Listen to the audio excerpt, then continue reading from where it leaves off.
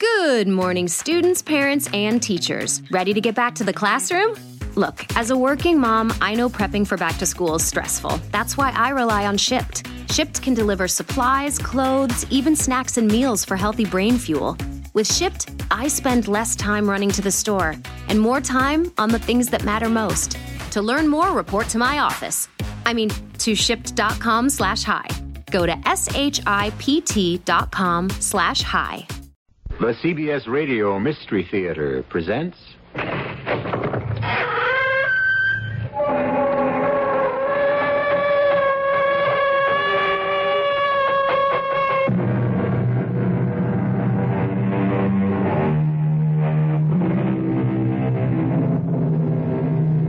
Come in.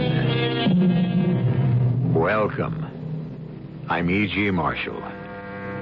Not many people, I suppose, remember the name of the writer Joseph Sheridan Le Fanu. Yet among fans of the Gothic tale, he is considered by many as the equal of the great masters such as Poe, Stevenson, and de Maupassant.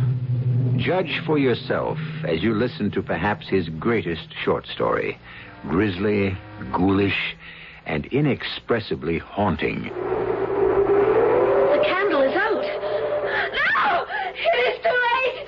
He has come for me! Don't leave her alone in the dark. The door! Oh, I can't budge it. We will break it down. No!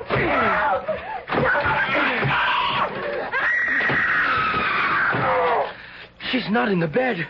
Hold the lamp higher. She's not in the room. The window. Could she have fallen and jumped? The shutters are closed. The latch still thrown. There. Can you see anything, Shalkin? No, Herr Bookman. The street is empty. The canal is smooth as glass. She's gone. Rose is gone. As if she'd never returned.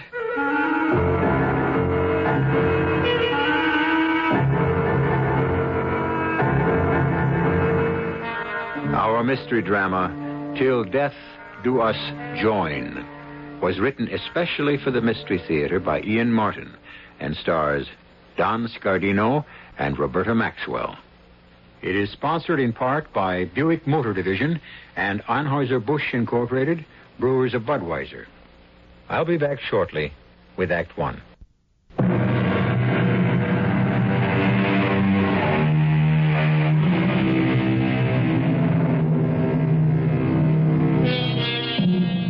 Of all the painting he must have done in his solitary lifetime, there exists today, in remarkable condition, only one canvas of Godfrey Schalkens, pupil of Gerard Bookman, who in turn was a pupil of the great Rembrandt. The picture represents a chamber in some antique religious building. Its foreground is occupied by a young woman of startling beauty, her face illuminated by a strange smile, half lovely, half evil. In the background is the shadowy form of a man dressed in the old Flemish fashion, propped up in a coffin, as though in a bed. A fascinating picture, and a chilling one. No one who views it can repress a shudder. Why? On the back of the canvas is a legend, written in cramped longhand by the painter, which may serve to explain why. They think me boorish, rude, and laugh at my slovenly ways and filthy habits. But they buy my pictures, for I am an artist beyond peer. My whole life I have devoted to trying to forget what I once was. The only life I have had is canvas and pigments, and a search for escape in the only fashion I can accomplish it. But once I was young as other men, with a bright future in my chosen profession, full of laughter and joy and madly in love. Oh, there were barriers to overcome, impossible heights to scale, but with the hope and optimism of youth, I knew I could win out. How could I know that a force beyond any human strength would strangle my spirit, twist and deform my soul, and doom me to a lifetime of despair? Rose. We are alone, beloved. All the other students are gone. And Herr Bookman? He left the studio for home less than 5 minutes ago. I know. I only wanted to be sure I had made no mistake. How do you know? I had Jacob, the groom, drive me into Amsterdam today to shop for some silks. On the way back, I had him stop at his favorite beerstub to have a beer and groom the horses, whilst I took a stroll along the canal. I was hoping to catch you alone at the studio, and my prayers were answered when I saw my uncle climb into his carriage and drive off. My dearest one, if only I could declare my love for you openly. Oh, you will be famous very soon, and we are still young. We have time. Every moment spent away from you is an eternity. It is just as bad for me, but for the moment we must live with it.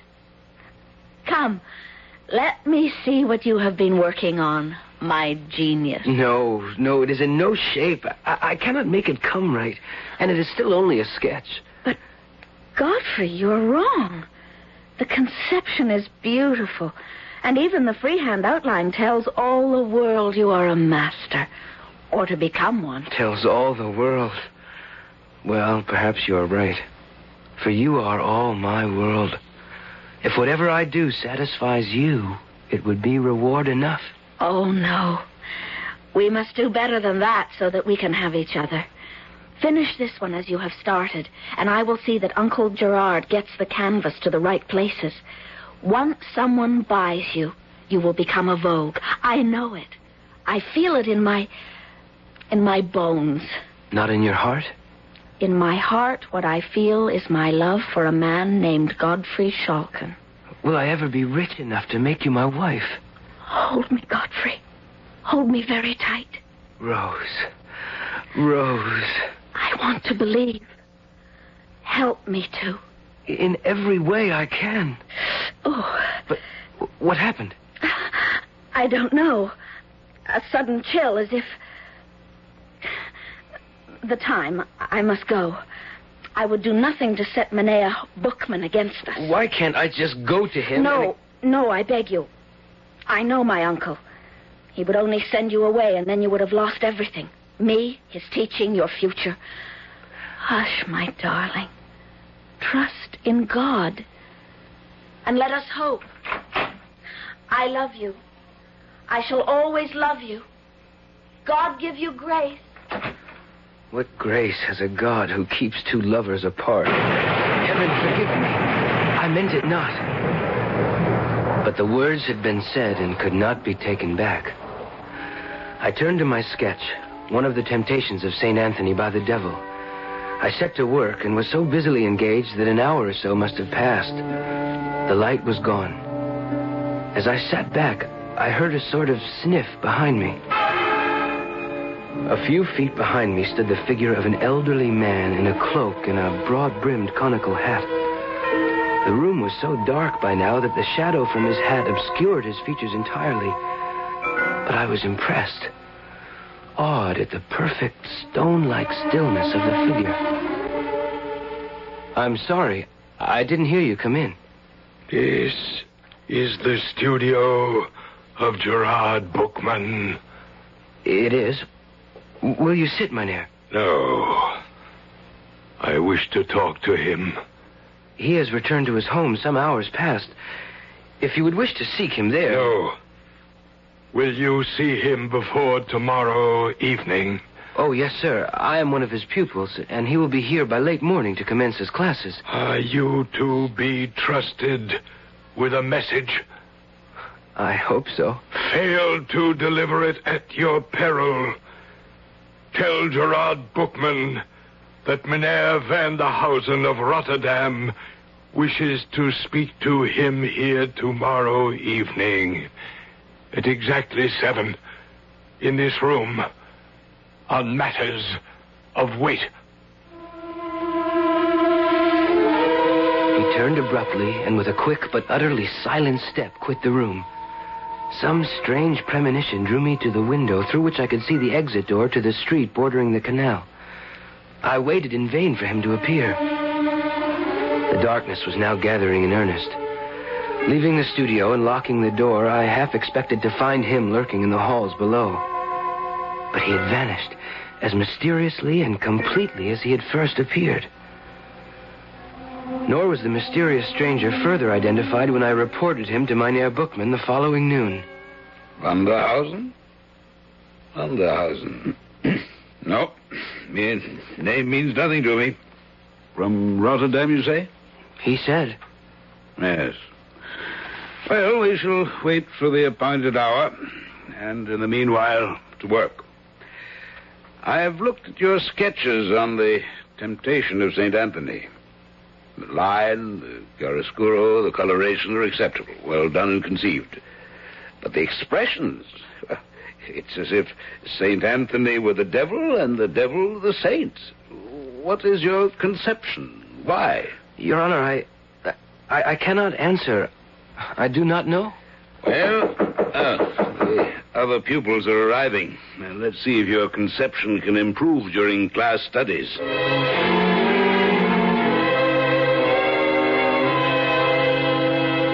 So, my poor Schalken. The others are all gone, and I had little time for you today. How went the canvas? I don't know, Master. I found it hard to concentrate. So did I. Let's forget pigment and brushes a while and join me in a glass of brandy. It's been a long, hard day, and I have some strange premonition. This visitor you tell me to expect bears some ill tidings. Well, at all events, let's fortify ourselves against ill chance. Your health. Your health. At 7, you said. He said. Vanderhausen. Never heard of the man. What can he want of me? A portrait? A poor relation to be apprenticed? A collection to be evaluated? Well, you should soon learn. The Stadthouse is sounding the hour. I should leave. No. Stay with me, Godfrey. You're young and strong. And for some reason, I have a foreboding about this mysterious appointment. Well, the clock has ceased. I shall not wait too long for... He seems to be here, sir. I'll go. Let him in. By your leave, young sir. You are Gerard Bookman? I am. I have the honor to address Mynheer Vanderhausen of Rotterdam. The same. I understand your worship wished to meet with me, and I'm here, as you see, by your appointment. It is well. Is that a man of trust? Well, he's my prized pupil, of course. Yes. Well, then let him take this box of leather and get the nearest jeweler or goldsmith to value its contents. Why? That I will explain to you alone. But I wish him to return with a certificate of the value of the contents. That is a strange request, Mynheer. May I ask the reason? When we are alone. And I think Jan Spuiten in the next street will still be open. Godfrey, will you gratify the gentleman's wish? Your wish, sir. I will take as little time as I can. I had in my hands a small leather case, about 9 inches square, surprisingly heavy for its size. I was less curious about its contents than the conversation I was about to miss.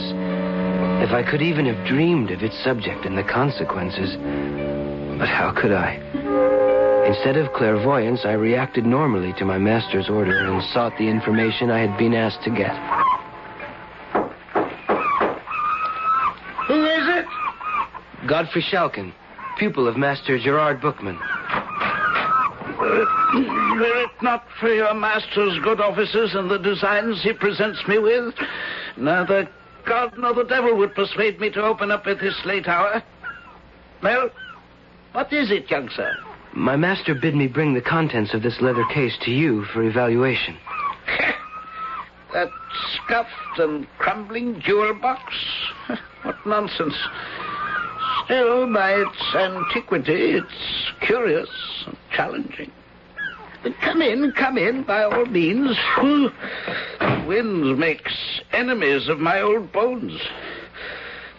Now, what is the urgency that prompts this haste? I know not, Mynheer Spuyten. Well, then let me see. Give me the case. Good Lord. What is it? A moment. My loop and my scale so I can examine and weigh. Gold ingots. If they say true, this is a king's ransom, young man.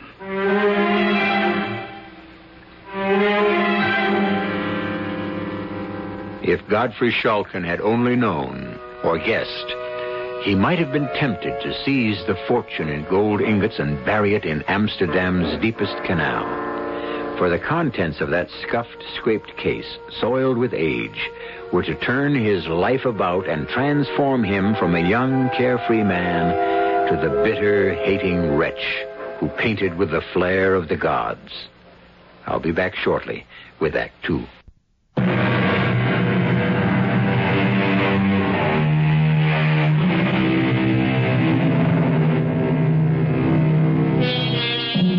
While Godfrey Schalken was learning from the goldsmith the incredible value of the contents of the leather case, a conversation was taking place between the mysterious stranger and his master. A conversation concerned with the girl he loved, Rose Welderkraust, Bookman's niece.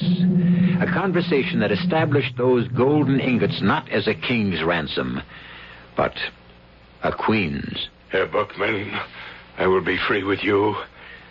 I cannot, by limitations I dare not discuss, tarry with you long. Well, surely I can offer you a drink? No. Some refreshment, food? No. Well, at least let me raise the lights. No. Divest you of your outer garments. No.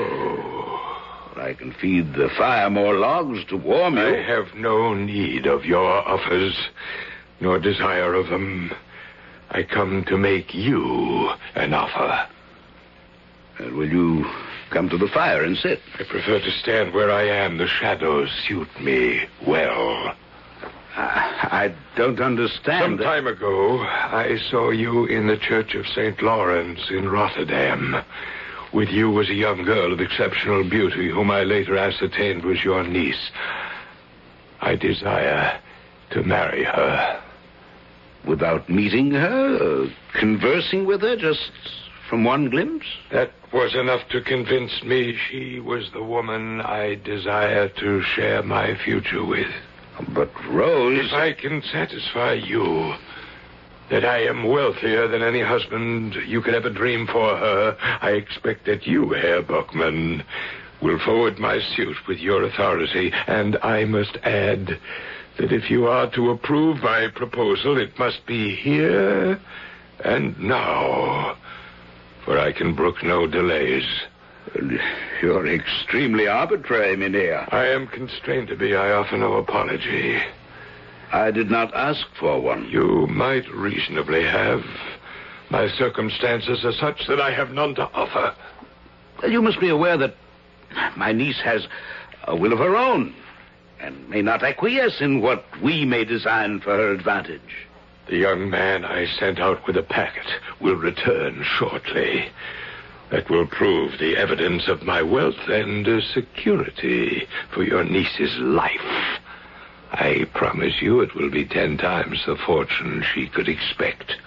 All of it in the interest that accrues shall be hers as long as she lives. Can I be more liberal?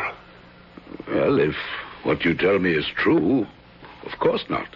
As to my respectability, you must take that for granted, at least for the present. I buy my name and reputation with what you're about to discover about me. My wealth. You must give me a moment to think. I remind you again, my time is limited. I will not pledge myself unnecessarily. But you will if it is necessary, and I consider it so. testy old gentleman determined to have his own way, eh? Why, those were the very words That you were thinking, I know. You also thought to yourself, all things considered, I'm not justified in declining the offer if the gold involved is satisfactory. Am I correct? You read my mind correctly. Please forgive the intrusion and my abruptness. But we are both men of sense as well as sensibility. Your niece is penniless. I shall make her as rich or richer than a queen.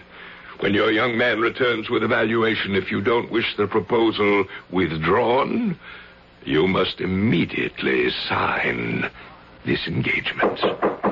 Enter. Master, I have brought Mynheer Spuyten's valuation of the contents of the case.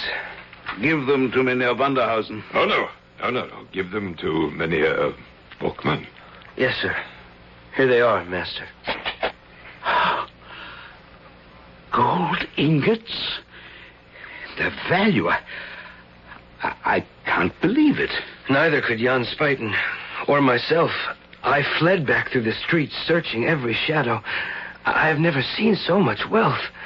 10,000 guilders. A token only. My wealth is limitless. Will you sign the contract now? A moment. My eyes are tired and the light is dim. This youth must witness the contract. Let him read it to you. Will you, Godfrey? Yes, Master.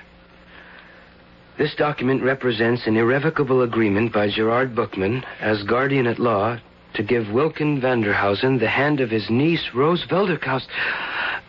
Go on, boy, go on. Of his niece, Rose Velderkaus, in marriage within 1 week of the date of this document. In exchange for this covenant, the said Wilken Vanderhausen agrees to provide as a marriage settlement a package of gold ingots I valued... don't think it's necessary to read the rest. It's only the jargon of advocates. Mynheer Bookman, I have not tried in any way to stint in my offer. Now, are you, for your niece's sake as well as for your own, content? But I would dearly like perhaps another day to consider. Not 1 hour. Very well. I am content. I can scarcely deny my niece her good fortune. Nay, Godfrey? How can I presume to offer an opinion, except that Rose, your Frau Velderkaus, should she not be consulted? A young girl is not the best judge of her future. Rose is my responsibility. Lovely as she is, when could she have such a chance again? Mynheer Vanderhausen, I'm content. It is a bargain. Mm-hmm. Then sign at once, I implore you, for I am weary. Very well. And now, the witness. I can't. I won't. What's this, Godfrey? I've taken you into my studio, supported you, taught you, reared you. How can you refuse me one simple request in return? I can't. Well, surely Rose... There is only one answer, Mynheer Bookman. That young man is as taken with your niece as I am. Very well. Now, would you choose between us? Must we find another witness, or do I take my document and vanish from your life? Godfrey, how can you think of Rose? You, a painter, an artist. You have your own dedication in a field which may leave you penniless for the rest of your life. If you do truly love Rose, how can you deny her this opportunity? I love her more than life itself. I want only her happiness. Then sign. Master, there is Rose herself. Rose is not yet ready to know her own mind. I am her guardian. It's my duty to secure her future. If you love my niece, you'll realize it's in her own best interests. Because I love her, then, I sign. It is well. I will take the contract and you keep the gold. I shall visit you at your house tomorrow night at 9 o'clock, my good Mynheer Bookman, to meet formally with the object of the contracts. Again, stiffly, but with the same rapid movement, the shadowed figure was gone so swiftly I had no time to open the door for him. Again, the same unnamed fear drove me to the window to watch for his exit down below. And again, his movement must have been so rapid that I failed to see him leave and enter the street. Godfrey? Yes, Master. I'm sorry. I didn't know that you'd formed an attachment to my niece. I have no right to. And I'm glad you're sensible of that. A painter, it's an uneasy life of sacrifice and, most of the time, poverty. So I shall hold my peace till the appointment a week from now. And you will join us at dinner. Must I? It will be better for all of us to face and accept the future.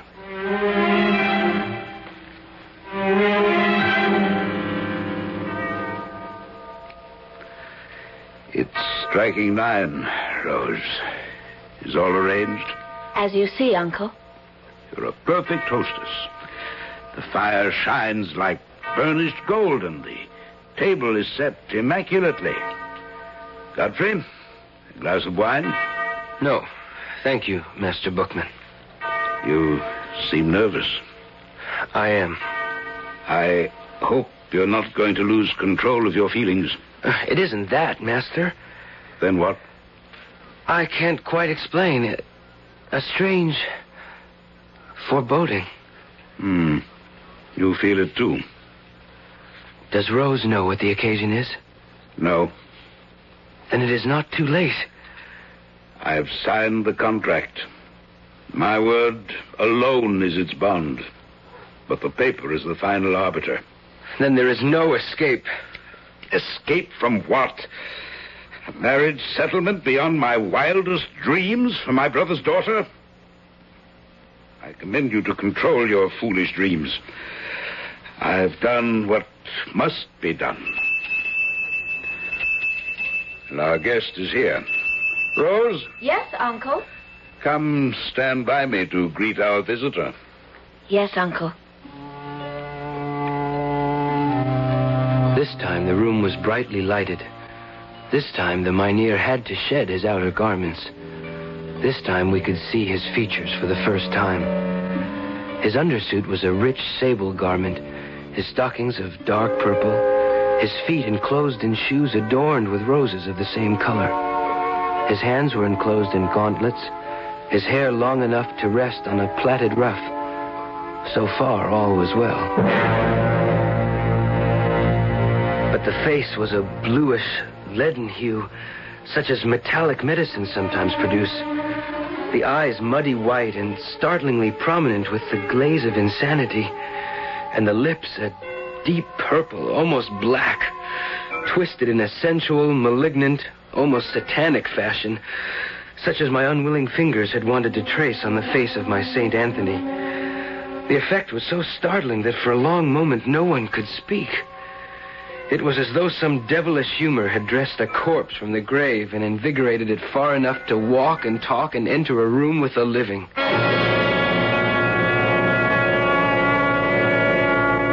One must admit, of course, that Shalkin could scarcely see his rival, or to be more truthful, the man who had stolen his beloved from him, in the best light. The painter's eye tends to exaggerate, or at least translate the human figure into his own design.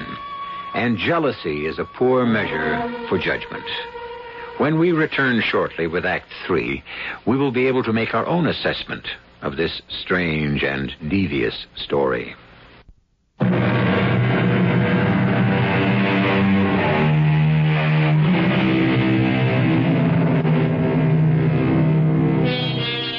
The stranger spoke little during the half hour or so he stayed. Nor could his host manage many more words. Such, indeed, was the nervous terror that Vanderhausen inspired, that it was an effort not to fly in panic from the room. Something undescribably odd was about him. His movements, as if directed by a spirit unused to managing the machinery of the body. And two things were remarked by all. The fact that his eyelids never closed, and that his chest was motionless, unstirred by the process of respiration. It was with a feeling of infinite relief for all when the door finally closed behind him. Oh, thank God. Are you all right, Rose? No. I feel as chilled as someone with fever. My dear, don't exaggerate. I don't. He's a frightful man. I wouldn't see him ever again for all the wealth in the world. Don't be a foolish girl. A man may be as ugly as the devil, but if his heart is good and his actions match it, he's worth more than some handsome puppy with neither brains nor prospect. I don't want to talk about him anymore.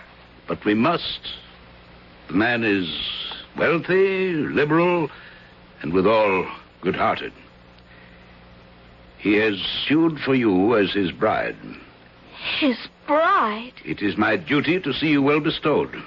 I promised your father on his deathbed that I would make sure of that. Uncle, not that man. Enough for tonight.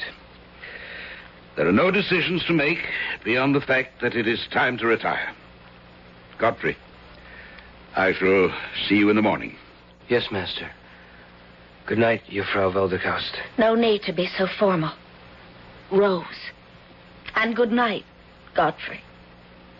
Don't look so troubled. Nothing has changed. My walk home will be lighted by that knowledge. Good night, Master Bookman. Good night, my boy. And remember, you're an apprentice painter.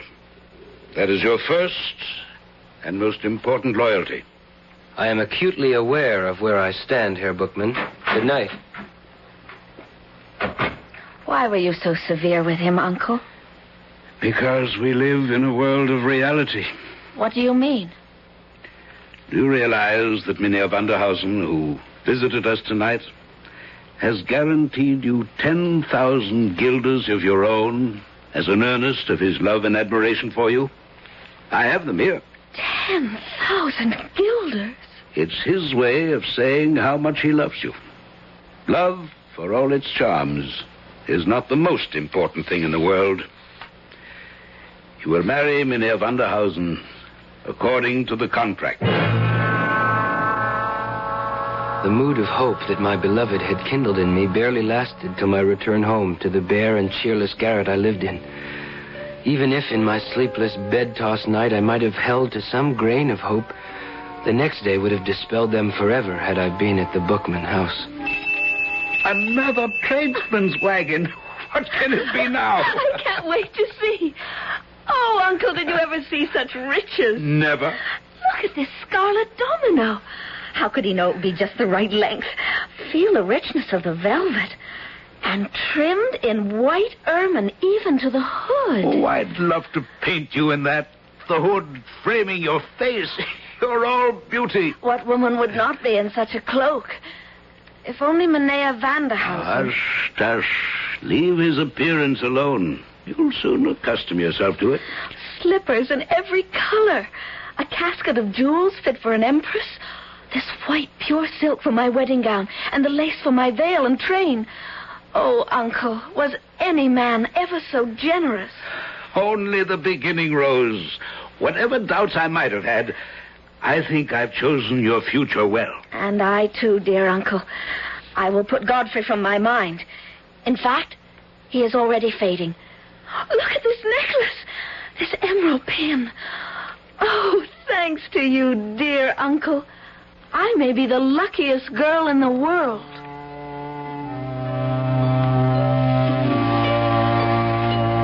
And so, 1 week later, I had to swallow my pride and watch my repulsive rival carry off my beloved Rose in solemn pomp in a carriage and four out of my life to Rotterdam.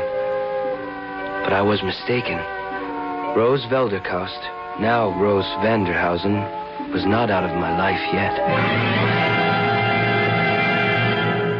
And I brought you home, my boy, to sup with me because I'm worried. And I've no one else to turn to.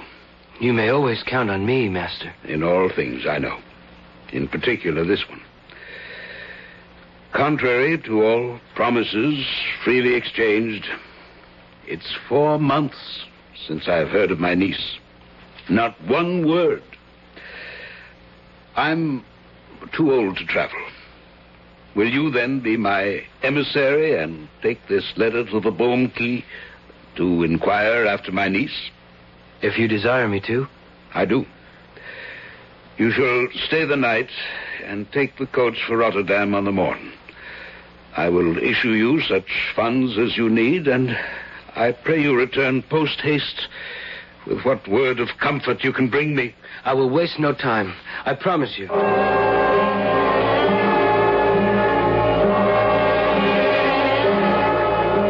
I left not a house in the Bohmkey untried, Master, but no one had ever heard of Mynheer Vanderhausen. Well, then where is my niece? I cannot tell. One thing I did when I returned to Amsterdam, I went to the establishment from which the coach and four was hired to take Rose and her bridegroom to Rotterdam. It's clever of you. And yes? The driver reported that late in the evening, before they entered the city, a small party of men, dressed in the old fashion with peaked beards and pointed mustaches, standing in the center of the road, stopped the coach. Highway robbers? Apparently not. Mynheer Vanderhausen seemed to have expected them, and he handed Rose down from the carriage and into an ornate, hand-carved but ancient litter, which the men lifted and bore off into the night. The driver making no attempt to stop them? No, since there was threat of force. All was as if it had been arranged, except... Except what? Except that Rose was weeping bitterly. Oh, dear Lord. What have I done? What can I do to reach her or help her? Jacob has already retired. See who that is, boy. At once, Master. Rose! Oh. Dearest Rose, what is it? Wine! Wine, quickly, or I am lost. Master, she is distraught. Rose, my dearest, here. Here, drink. No food. Please, God, at once, or I perish. I'll cut some meat. Give it all to me. Send for a priest with all haste. Or in spite of all, I am not safe until he comes. Send for him speedily, or I am lost forever. The dead and the living can never be one. God has forbid it. Up the stairs, quickly, Father. She is in terrible straits. Help me! Forgive me! Ah! No! He's here. Godfrey, draw your sword. Protect me! Where, Rose? Where? There, in the anteroom with you and the priest. Stand aside, Father. Hold the lamp high. Let me see in the shadow. Go down, I beg you. Do not leave my bedside. Only to bring you the priest. Don't be afraid. Father Dowsell, myself, and Godfrey are only a few steps from your bed. Oh, God, help me, whom I have no right to ask. Oh, the candle is out. It is too late. He has come for me. Don't leave her alone in there. The door. I can't budge it. We will break it down. No, Godfrey. No! She's not in the bed. Hold the lamp higher. She's not in the room. The window. Could she have jumped or fallen? They're shut fast. The latch is still thrown. There. Can you see anything? The street is empty. The canal is smooth as glass. She's gone. Rose is gone. As if she'd never returned. The days that followed are shady and insubstantial in my mind. Half crazed with grief, and at Herr Bookman's remorseful request, I returned to Rotterdam, to the chapel of St. Anthony, where Vanderhausen had first seen Rose. It was after evening vespers, and I was travel-worn and soul-weary. When the worshippers left, I remained alone in the church, and I must have fallen asleep. I was awakened by a soft touch on my shoulder, and awakened to see Rose. Rose. I want you to forget me, Godfrey, and know that I am content and free from sin at last. Come with me. She led me by the hand, a lamp in her hand, down a flight of steps into the vaults below. The music faded, and there was only the sound of our footsteps echoing on the stone. Where are you taking me? To where I have found rest. Enter.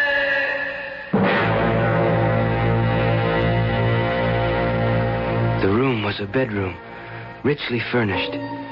Its main feature, a great 4-poster bed, the curtains drawn.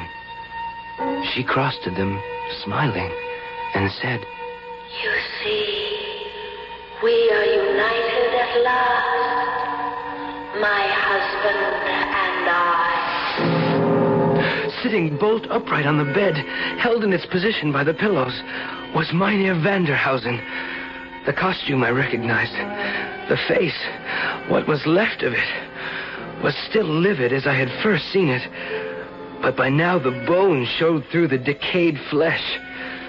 The hands were little more than the claws of a skeleton. Exhausted as I was, overcome by emotion, the room suddenly swayed, and I lost consciousness.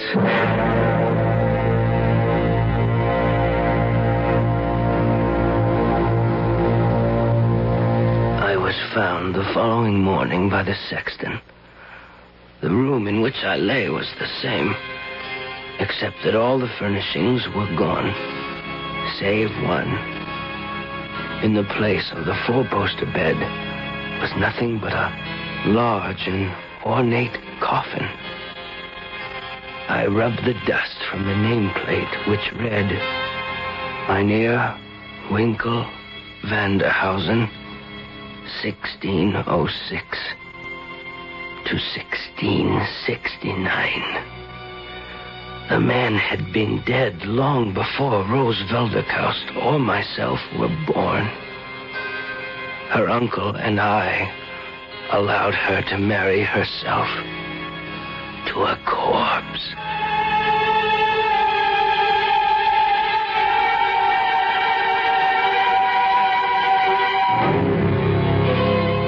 A sad and terrifying story, not calculated to make sleep any easier tonight, and yet a fascinating and absorbing one, as all of us are drawn irresistibly to the macabre.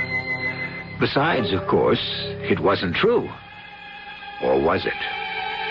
To Godfrey Schalken's dying day, it was for him. So who is to say that it couldn't have happened? Not I. As I said in the beginning, you make your own judgment. I'll be back shortly.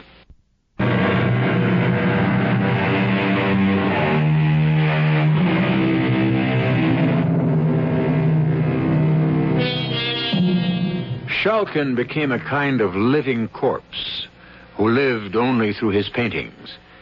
But in spite of his success, he was recluse enough to insist on mixing his own pigments, which, alas, were not stable enough to stand the wear of time. So only the one canvas I mentioned remains. They say because he used his own blood to dilute the pigment. I don't know. There's no proof. It's just a part of the legend. Our cast included Don Scardino, Roberta Maxwell, Guy Sorel, and Arnold Moss. The entire production was under the direction of Hyman Brown. And now, a preview of our next tale. Marvelous how you can get around when you've got no body, isn't it? See him? Little white dog, curly tail. Oh, silly little thing. And see that big blue station wagon? It's going to hit him. No, I've got him. Got him, Cynthia. I've saved him. He'll probably get run over anyhow one of these days. No, he won't. No, he won't. I'm going to keep my eye on him. What about all the others? Them too. And cats and people and everybody. Oh, Cynthia, why did it take me so long to find out what I was born to do? I could have spent my whole life doing this. Cynthia, my afterlife is going to be 100 times more exciting than my life ever was. Radio Mystery Theater was sponsored in part by Anheuser-Busch Incorporated, Brewers of Budweiser, and Buick Motor Division. This is E.G. Marshall inviting you to return to our Mystery Theater for another adventure in the macabre. Until next time, pleasant dreams.